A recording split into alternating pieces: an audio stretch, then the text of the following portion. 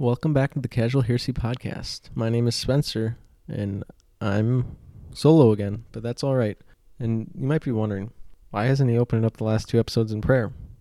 Well, I just decided when I'm doing episodes by myself that I do a prayer beforehand, not on the recording, but know that we are still all praying for you. So yeah, let's get into it. Welcome to episode 49 of the podcast. And today we're going to talk about, does God give me more than I can handle?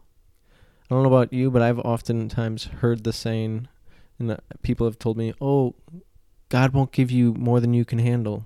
And I don't know how you guys think about it, but I instantly say, no, that's not true at all. Obviously, the Lord does give us more than we can handle. Otherwise, what would our need be for him? He allows things to happen. He allows us to go through hardships and suffering. And in that, we can grow closer to him. What need would we have for God if we could just go through life being able to handle everything? Wouldn't we almost think that we become our own God in that sense?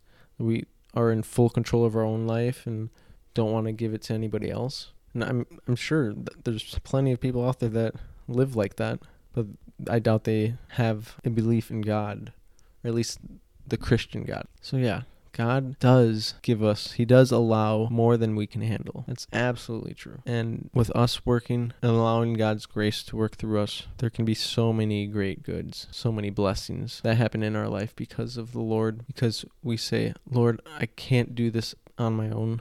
I need you. I want you. I desire you so I can grow with you in this spiritual aspect of life. But allow God to be with you through all aspects of life. Again, whatever you're going through, the Lord has allowed it, and all he's asking, if it's a very hard situation, all the Lord is wanting, he desires that you come back and just reach out to him, reach out to his open arms so he can help you and save you. So all of what I said before, that our desires, our wants, our needs, and especially in our sufferings and afflictions, the Lord is wanting, he's asking that from us. He wants, desires us as his children. He is constantly not only desiring, but he is reaching out, trying to be a father to us.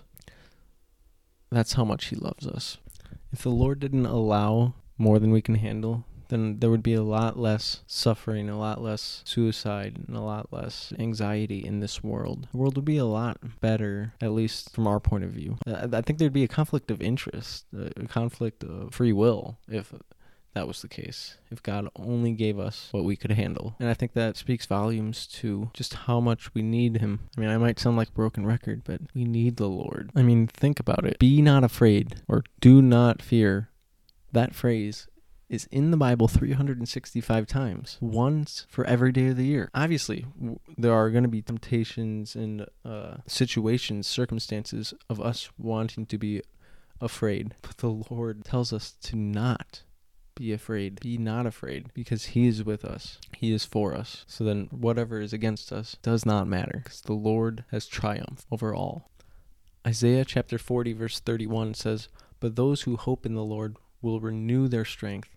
They will soar on wings like eagles. They will run and not grow weary. They will walk and not be faint." They have strength that they didn't have before because they have the Lord. That's what the Lord wants us to do. Go to him because we are weak, because we have original sin, which causes us to have a fallen nature since the beginning, Adam and Eve in the garden. There is so much hope, there is so much joy, and there is all glory and honor through our Lord, Jesus Christ. So I hope this is a good, hopeful, and joy-filled message for you all at this time in the week, and that you may keep the Lord close in your hearts and in your minds throughout everything that you do each day. And let's start today. So I pray that you see the Lord's blessings and you give all gratitude and glory to the Lord. God bless you guys. Peace.